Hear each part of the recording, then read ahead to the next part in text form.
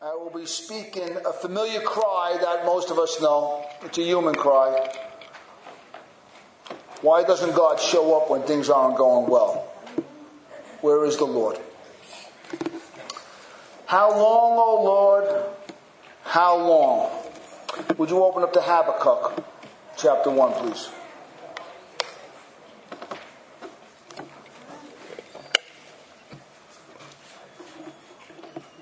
I will read the first 4 verses. I will be going through the book of Habakkuk over the next 2 or 3 weeks, maybe a little longer. I will speak on the first 4 verses today and then pick it up as the weeks go on. Starting in verse 1. The oracle that Habakkuk the prophet saw. O Lord, how long shall I cry for help, and you will not hear? Or cry to you violence, and you will not save? Why do you make me see iniquity? And why do you idly look at wrong? Destruction and violence are before me. Strife and contention arise. So the law is paralyzed, and justice never goes forth. For the wicked surround the righteous, so justice goes forth perverted. Let's pray. Lord, we know this cry. It's the cry of the righteous from every age, Father God. As we look around us, Father God, and we see the violence and the destruction and the contention and the strife, everywhere we turn, to the left and to the right, the north and the south, overseas, here at home, in the homes, everywhere we look, Father God, we see it. And the longer we walk with you, the more sensitive we become to this cry, Father God, the more we see it. You've been opening up our eyes, Father God, to understand this deep burden of Habakkuk, which is really your burden, Father God. This is your son's concern, Father God. And only your son has the answer. So, Father God, come and visit us today. Open up our minds to understand the scriptures, Father God. Let us enter into Habakkuk's world. Let us enter into Habakkuk's heart. Let us understand Habakkuk's cry of where it comes from and who he brings it to, Father God. Help us, Father God. Encourage us in this turmoil time we live in, Father God, with destruction and violence all around. In Jesus' name, amen. I'd like to address this age-old cry of the heart that's familiar to most of us in this room, if not all of us. You don't need to be a Christian to ask this question. The world asks this question. Many times when I'm speaking about God and the goodness of God, I often get this question: if God is so good and so powerful and omnipotent, then why does evil exist?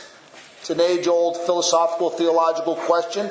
Many men, good men and noble men, learned men have attempted to find the answer. And outside of the Bible, you'll never find the satisfactory answer. The scriptures give us part of the answer. It gives us the ultimate answer with the second coming of Christ. But this is a real cry, and I want to bring it forth today because I'm concerned. I have a deep concern as a pastor, what I see taking place in our own nation, what I see taking place in the world, what I see going on in Christians' hearts. I see frustration as we see the good world we lived in, especially this country, seemingly disintegrating before our eyes. And we want to know, where is God? What's going on? How can these things take place? We cry out with Habakkuk, how long, O Lord? When we see the law of God perverted, we see the laws of the land perverted, we see the evil surrounding the righteous. Surely God has to do something. This is a real problem. It's epidemic. It's a real cry. And as a pastor, I want to address this. I think Habakkuk is really a timely message, not just for today, because we think we're living in the worst of times. There were Christians that lived in a lot worse times than we have. But it's a cry in every believer's heart, and this is why. Every believer eventually grows closer and closer to Christ. And the more we grow closer to the Lord, the more we see violence for what it is. The more we see injustice for what it is. The more we see destruction and strife. And we recognize these elements of life. And it's not of God's good word. God created the world good. Very good. We know sin entered into the world. But we also know that God is omnipotent. He's omniscient. He knows all things. He can do all things. Well, why doesn't he do something? Why doesn't he show up? Why does it seem the wicked prosper? Why does evil prevail? Why does God seem to do nothing? Why is he indifferent? I believe we see that a lot in America. I like to speak specifically to our time, our generation. We're living in a time of great upheaval. America the Great, as strong as she is, seems to be at times vulnerable. There's an enemy that seems that just won't go away, that's constantly shedding fear in the hearts of Americans and the rest of the world. It doesn't seem we can drop enough bombs or send enough troops. American citizens, as we demand something be done. We want safety. Our families want safety. Habakkuk wanted safety. There was violence and destruction, contention, strife was everywhere. We almost demand it. It's almost a right of citizenship, isn't it? How much more in the kingdom of God? Isn't it a right of citizenship to say, God, can't you see what's happening? Fear is gripping people. And we feel a sense of vulnerability. And we want that safety and assurance that the heart longs for. The heart longs for safety. The heart longs for assurance. But where do we go? Where do we really go to find that peace of mind? That sense of security and assurance that things will be all right in a very, very, very evil world. That seems to be getting more evil and even closer. I believe the text answers some of these questions.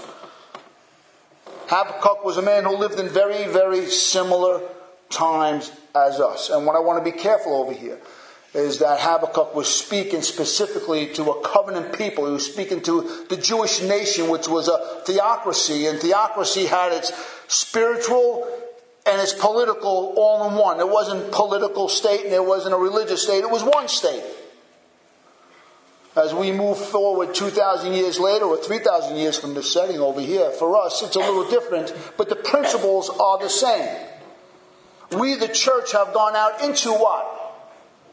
The world. We live amongst the people now.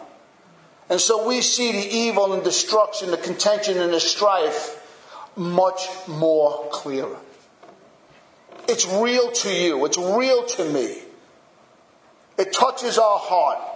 It brings concern for our family and for our loved ones. Habakkuk lived in a very situation like what? He was a believer like we are believers. And he lived in a great time, in a secure place in Jerusalem and Judea. At this time, the small window of opportunity in Jeremiah's ministry, right after Josiah died, there was a sense of safety. Josiah, the great reformer, brought a sense of safety. But after he died, someone more wicked than Manasseh had risen. King Jehoiakim was a man, the Bible says, was the worst of all kings. So bad was he that he's the only one attributed to ever killing a prophet of God. He saw a time of revival. He saw a time of great religious reform start evaporating before his eyes. He was watching something good. He was watching a work of God just disintegrating before him. This good work of God fell into the hands of evil men. And he's crying out, how long, God? How long can you watch this king ruin a nation? How long can you watch the evil surround the righteous? Can't you see, God, that something good is disintegrating before us? And we look at America today and we're saying that it's falling apart. It's falling apart. It's happening so fast. Someone's got to do something. Judah for a while had lived in relative safety. There was a time that it was going well. If you were the rich and you were spiritually blind and you were spiritually deaf to the cries of the poor, you were doing okay. But there was great geopolitical upheavals taking place around the region. There was a changing of the guard. Assyria, which had a heavy hand on Judah and Jerusalem for many years, was now being beaten down by a new nation rising up. Babylon was taken over.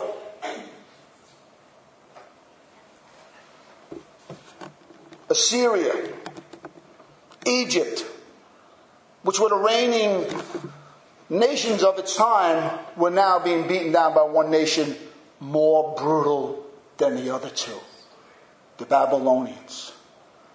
We'll find out in chapter 2 when we get into it how brutal of a people they were.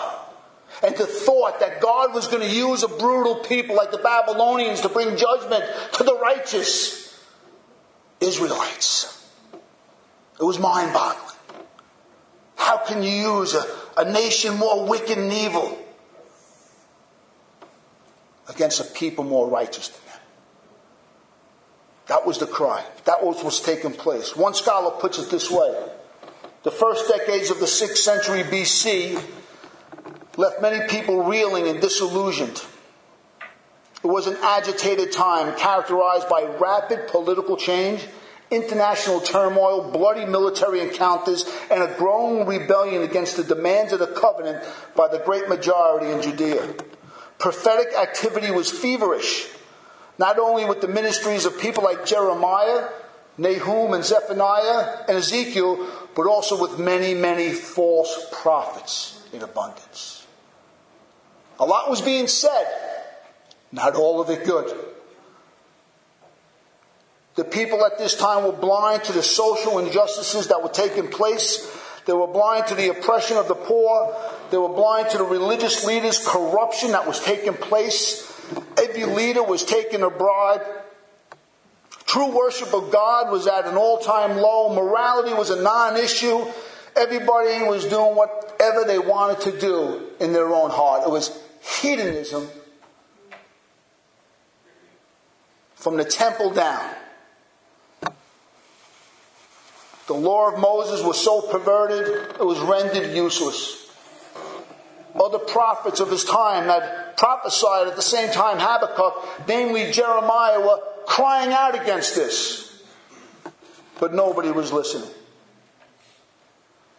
Israel, the northern kingdom, had fallen 100 years earlier for the same sins and indifferences. And nobody seems to care.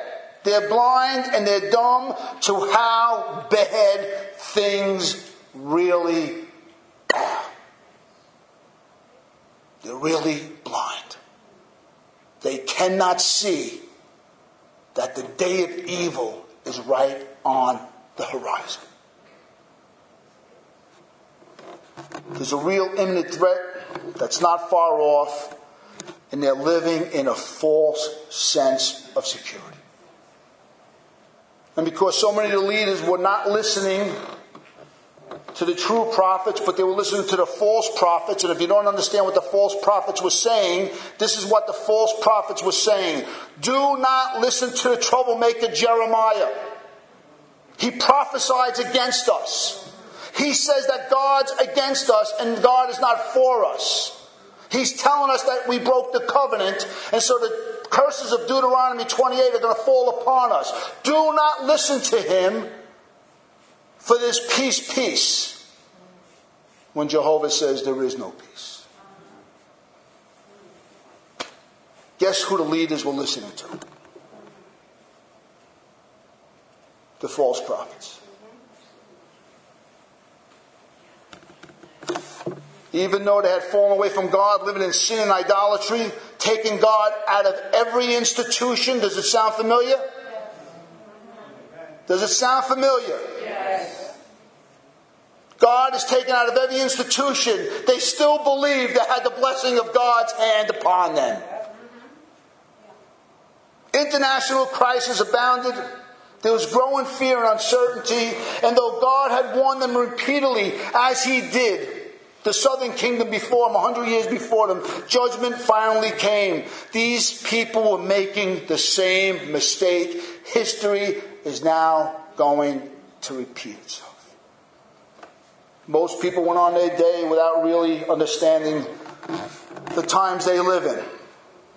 Speaking to somebody who was talking about the times and this and the rise of ISIS, Islam and all this, confessing to me that they're a believer,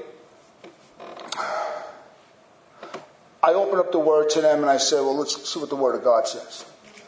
And they said, oh yeah. They said, yeah. And after I finished explaining it, they said, but. Are you with me? Yeah. See, that's what religious people, that's people that think they have a personal relationship with Jesus. They'll say, yeah. But when you finish explaining the way of God, guess what they say? But. When God says something, there is no but. There's no but.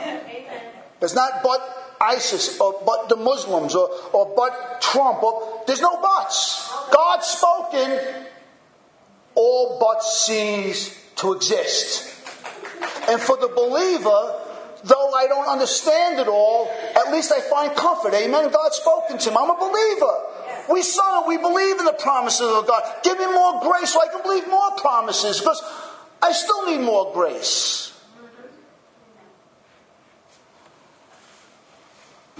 Understand something. Sooner or later, any nation, whether a theocracy like Israel or a post-Christian nation like America, when God and His moral character is not part of the fabric of society, understand something bad is going to happen. Something bad's going to happen. Before I move on, there's a question implied here. Speaking to someone else, they're saying, is God judging America? Every time something bad happens, is God judging America? As though God is the type of God with these knee-jerk emotional reactions. He runs to one nation, he's judging them. Then he runs over here and he judges them over there. And something happened on him, he runs over there and he squashes their party. And he's running around squashing everybody's party. So I had to say, it's a yes and no question. I know everybody else is asking that over here. Is God judging America? America is judging itself. It's judging itself. God has handed over anybody, a person who wants to live in their sin and willfully goes on living in their sin, after hearing the word of God constantly, He gives them what? Over to their sin. A nation that consistently turns a deaf ear to what the church says, consistently takes God out of every institution, ripping the name of God, ripping the character of God out, and teaching there is no God, or filling the void with their own sense of who God is. What is God going to do? Give them over. He gives them over. It's idolatry. God gives us over to our idolatry. So in a sense, is God judging America? He gave us over to our sins. And we're going to reap the whirlwind. We're going to reap the whirlwind. Whether it's today, tomorrow, or 100 years, I can stay here and preach this under the authority of the Word of God. Sooner or later, evil has to come. Could be 100 years from now. But the Word that's being preached today is as timely now as it was 3,000 years ago. God is nowhere to be found. God has given us over. Sooner or later, something bad is going to happen. And if anything really happened to America, this world would become an extremely unstable place to live in. Very unstable. There would be a void of real leadership and strength. Easily could lead to global chaos. And you know why I like saying that? I'll tell you why. It's very dogmatic. Very pathetic. Very sort of fire and brimstone type. But I'll tell you why we can say that. Because that's the world we live in today. And if it's not today, or a month from now, or a decade from now, as I said before, the world cannot live under the strain it's under as it is right now for any length of time. It cannot. What's going on in our nation today, what's going on in the world today is no small matter. We could be on the verge of tipping the scales to global stability. And the pride, the hubris of mankind would think that will never happen. Understand something. Do you have any idea? You know who said that? Do you know who said those very words? This could never happen. You know who said that? When the rain started coming, and the floodgates opened up, and that strange cat that was building the big boat in the backyard, who was preaching to them righteousness, get right with God, and they thought they were what?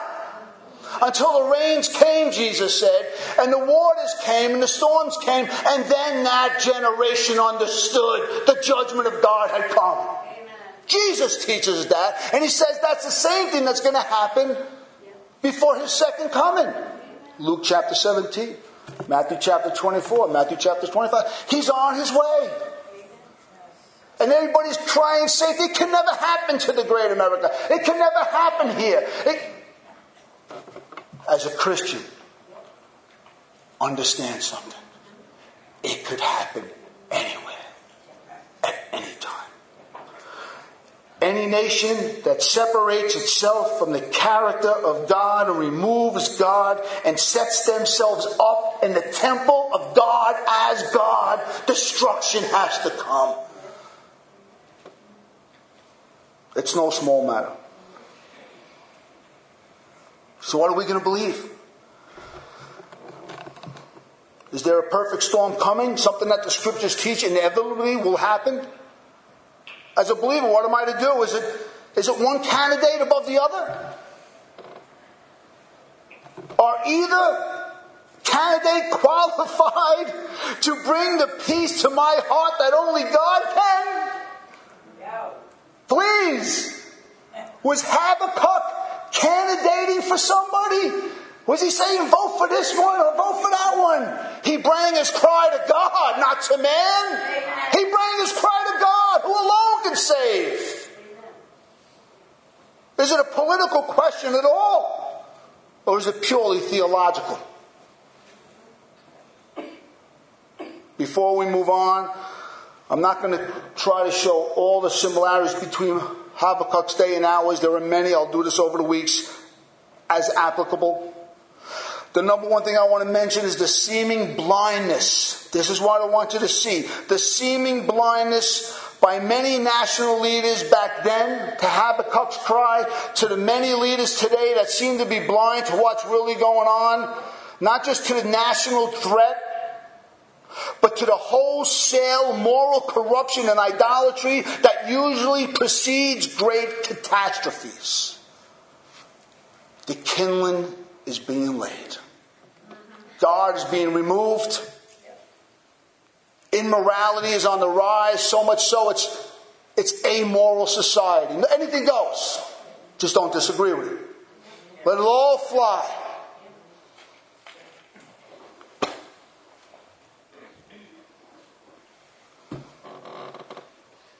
The great Rome was blind to its own demise right before it fell. And one of the contributing factors that all scholars teach was their hedonistic lifestyle married with entertainment. They were addicted to personal happiness. Addicted. It's the only thing that counted. Little did they know, there's an enemy against Rome that did not care about their lifestyle or how comfortable they were.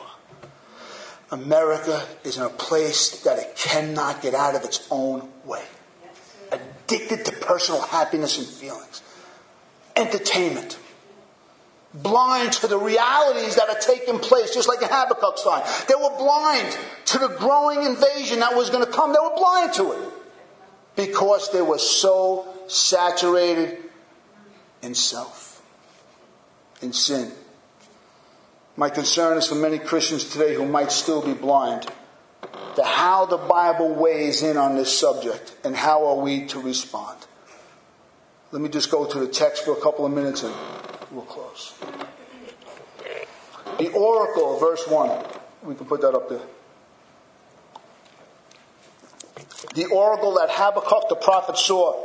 The superscription here describes the letter as an oracle. And it has a double meaning. First, it's a revelation from God. It's God revealing something that otherwise could not be known by man's perception. Impossible. God has to reveal it to the prophet. But the word also means burden. And it's usually in agriculture. It's a heavy load that a beast of burden would carry or a man would carry.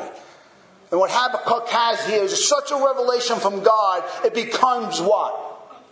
It becomes a burden. That's why he's used the word cry. He used the word, two different words for cry to try to capture the intensity, the emphasis of this burden. It is so real to this man. It's like this heavy load and it means to cry out. It's so heavy upon my heart, God, that I have to cry it out. I can't whisper it. It has to be unloaded. And this is important because we have spiritual emotions going on here. This cry, this anguish of the soul concerning contemporary life in Judea is the product of a heart that knows the Lord and knows His will, that knows His law. And he knows that the society has broken His law. And he knows the God that says if you break the law of Moses, this is what's going to happen. And there's this deep burden because he's got a revelation. God is going to act. Habakkuk is a deeply reflective man, a man of depth, a man with substance. He has deep values and convictions about life in God's world. There's a right way to live a life in God's world, and when that right life is not lived, God's patience sooner or later is given out. He was most likely a Levite. He had access to the temple. He had access to praise. He had access to worship. He had access to the presence of God. He had access to the Word of God.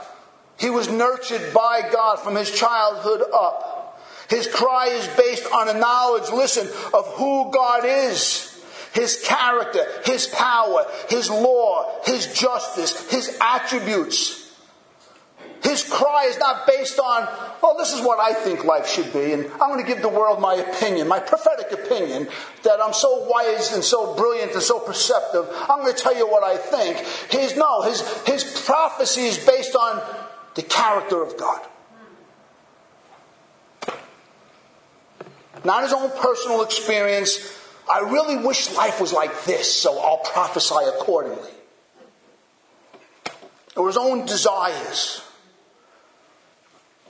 Jeremiah rebuked the false prophets of his day, saying, they prophesy their wild imaginations and their dreams.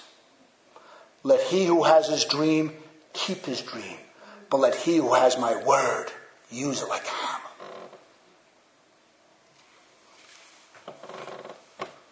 This is important. This is why. Don't miss it, born again Christian. This is important because the cry of the heart we just read, that we're going to read again, could never be produced by an unregenerate human being. Ever.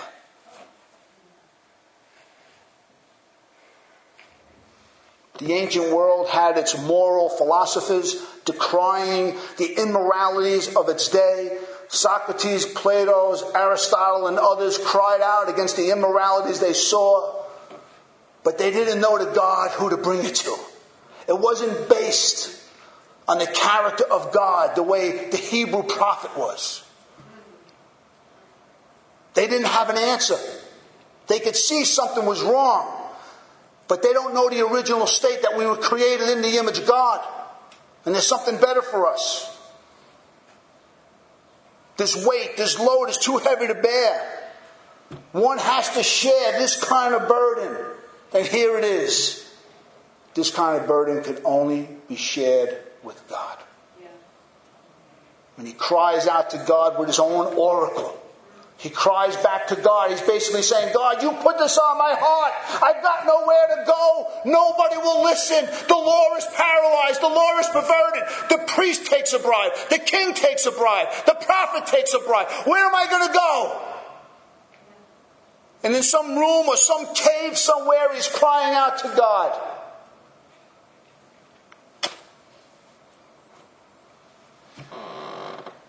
This is the kind of cry you have to bring to God.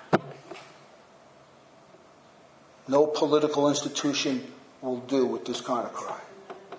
Only God can answer this cry because only God has the power to answer it, the wisdom to answer it, the ability to change the wicked situation.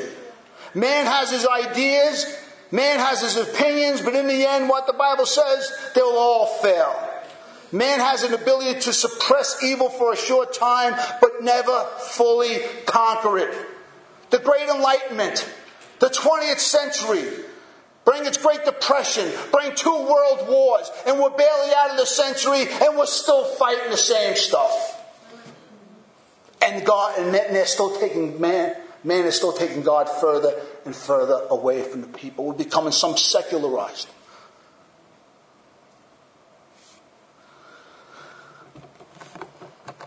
Man has a way of knowing something is wrong in the world and at the same time keeping themselves distracted with lesser things. I heard a guy crying, oh this, oh that, oh this, oh that. Have my latte, please, and give me a croissant with that. Like you really got it tough over there. You know what I mean? Really, really challenged, aren't you, with your 8 hours sleep and everything? Do you see what they're doing? And we could all fall into it. We could all do it. We live in a land of leisure, a land of convenience, a land of comfort. This is why we have a hard time believing a message like Habakkuk. This is why you'll read Matthew 24 and 25 and say, what does that mean? This is why you read Revelation. Everybody wants to know Revelation. When's Jesus coming back? Are you prepared for Jesus to come back? Are you prepared for what's going to take place on this earth before Jesus comes back? Are you prepared to meet the Son of God? Amen. Are you really prepared? Yes. The people in China who are Christians, people in Saudi Arabia who are Christians, they're prepared because they're on the battle line. Yes. They've got nothing to live for but Christ alone. Yes. You and I, it's Christ on Sunday, it's something else on Monday. Or my foot hurts, or something else on Tuesday. Or I got a toothache, and I might go to church. We are so below the standard. I don't know if American Christians are ready for what's going to take place. I really don't. But I'll tell you this. I know a God that gets his people prepared. He's a gracious God. He's a gracious God. He'll use this text to open up people's eyes tonight and say, you know something? I see it more clearly now. And I see my part in it.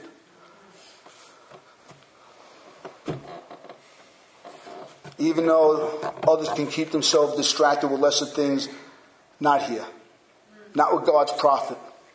And not with his righteous church. Not with those who know his word, know his character, know his person, and know the promises of the second coming of Christ and the catastrophes that will take place right before his coming. You see, the burden has been handed down from Habakkuk throughout the Old Testament. Christ carried the burden. Paul carried the burden. Peter carried the burden. The apostles all carried the burden. The first century church fathers carried the burden. You and I are what? We're carrying the burden. I can't help but to look around and say the same thing. And guess what I do? I go to the same place. Lord, how long? How long, oh God? Luke 18, 1-8, we did it in prayer the other day. That's exactly what's taking place.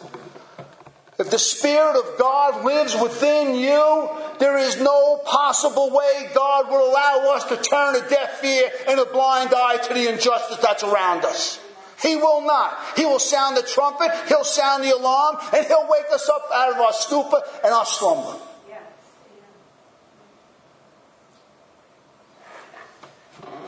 Habakkuk brings his burden to God, and so should we. This does not mean that we don't try to be part of a solution as Christians. We're not passive. We don't just hide in our corner and have prayer meetings. We're out there. We vote. We advocate. We rally the wagons. We tell people we're involved with any good thing that's moving forward for the benefit of mankind. It's good. There is a just war. There are good things we can do, and we should be on the front line, involved in doing that as Christians. But we don't depend on man for the answer. We depend on God, who uses man. There's a big difference. It's okay to be involved, but I'm not looking for the answer to come out of the mouth of a man when I got the scriptures in front of me. God brings peace to our heart. He says here in verse 2, "O Lord, how long shall I cry for help and you will not hear? Or cry to you violence and you will not save? Why do you make me see iniquity? And why do you look at wrong idly? Destruction and violence are before me. Strife and contention arise. So the law is paralyzed and justice never goes forth. For the wicked surround the righteous. So justice goes forth perverted." These verses go to show us how serious the problem is in Jerusalem, Judea. It's a real bad situation. And he says how long teaches us that this burden has been growing steadily and growing. It's a growing burden over a period of time. And it seems that God is deaf. He's not listening to his prophet. He has the authority to write this. Habakkuk, a prophet of God. He has that authority to say it's an oracle. He has the authority to say this is divine. It's a revelation. But yet he's like, but God's not even listening to me. God, you called me to this. And you won't even listen to my cry? Don't you and I feel that way sometimes? Yes. Don't you and I feel like, God, I'm a Christian. I got the Spirit of God. I got the Word of God. No one wants to be saved. No one wants to come to know the knowledge of the truth. No one's listening, God. My family doesn't listen. My friends don't listen. Where are you, God? How long, oh God? The prophet even catalogs the violent deeds that are being committed. In the Hebrew, you see a graphic, detailed analysis of what's taken place. This is ethical evil being expressed in physically brutal ways. Murder, rape, stealing each other's property. The worst of the worst is taking place. The prophet's crying out, you call me where's God? He's looking at a society that's falling apart. And he's crying out, where's God? He goes further than that. He goes, and you will not save. I'm crying out to you. I'm pouring out in graphic detail of what's taken place. And you will not save. That's bold. The prophet was bold. You will not save this spiritual burden by what he sees in the world. And now he has spiritual perplexity about why God doesn't answer. There's two problems going on. There's two burdens. There's the burden of seeing the evil, the destruction, the contention, and the strife. A society falling apart. That's a burden in itself. But what's the worst burden? To think that God doesn't hear your prayers? How many times we pray for a dying loved one? How many times we pray for a wayward child? How many times we prayed? How many times we waited? And how many times for years we cried out? And all of a sudden, God, it only ends in death. And we're like, but God, I'm a Christian. They were a Christian. How long, oh God? I cried out. We all experience this to some degree. Proverbially, when we cry out and say, God, where were you when I prayed for that person? Where were you when I prayed for that circumstance that never changed? I cried for you with tears in my eyes. The pain was killing me. And you were silent. Tell me, what's more painful? What we see, or when we don't hear God listening? Or think he's not caring? I know what's painful to me. I know what was painful to the prophet.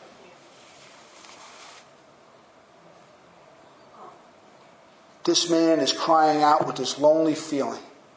It's almost like adding salt to the wound.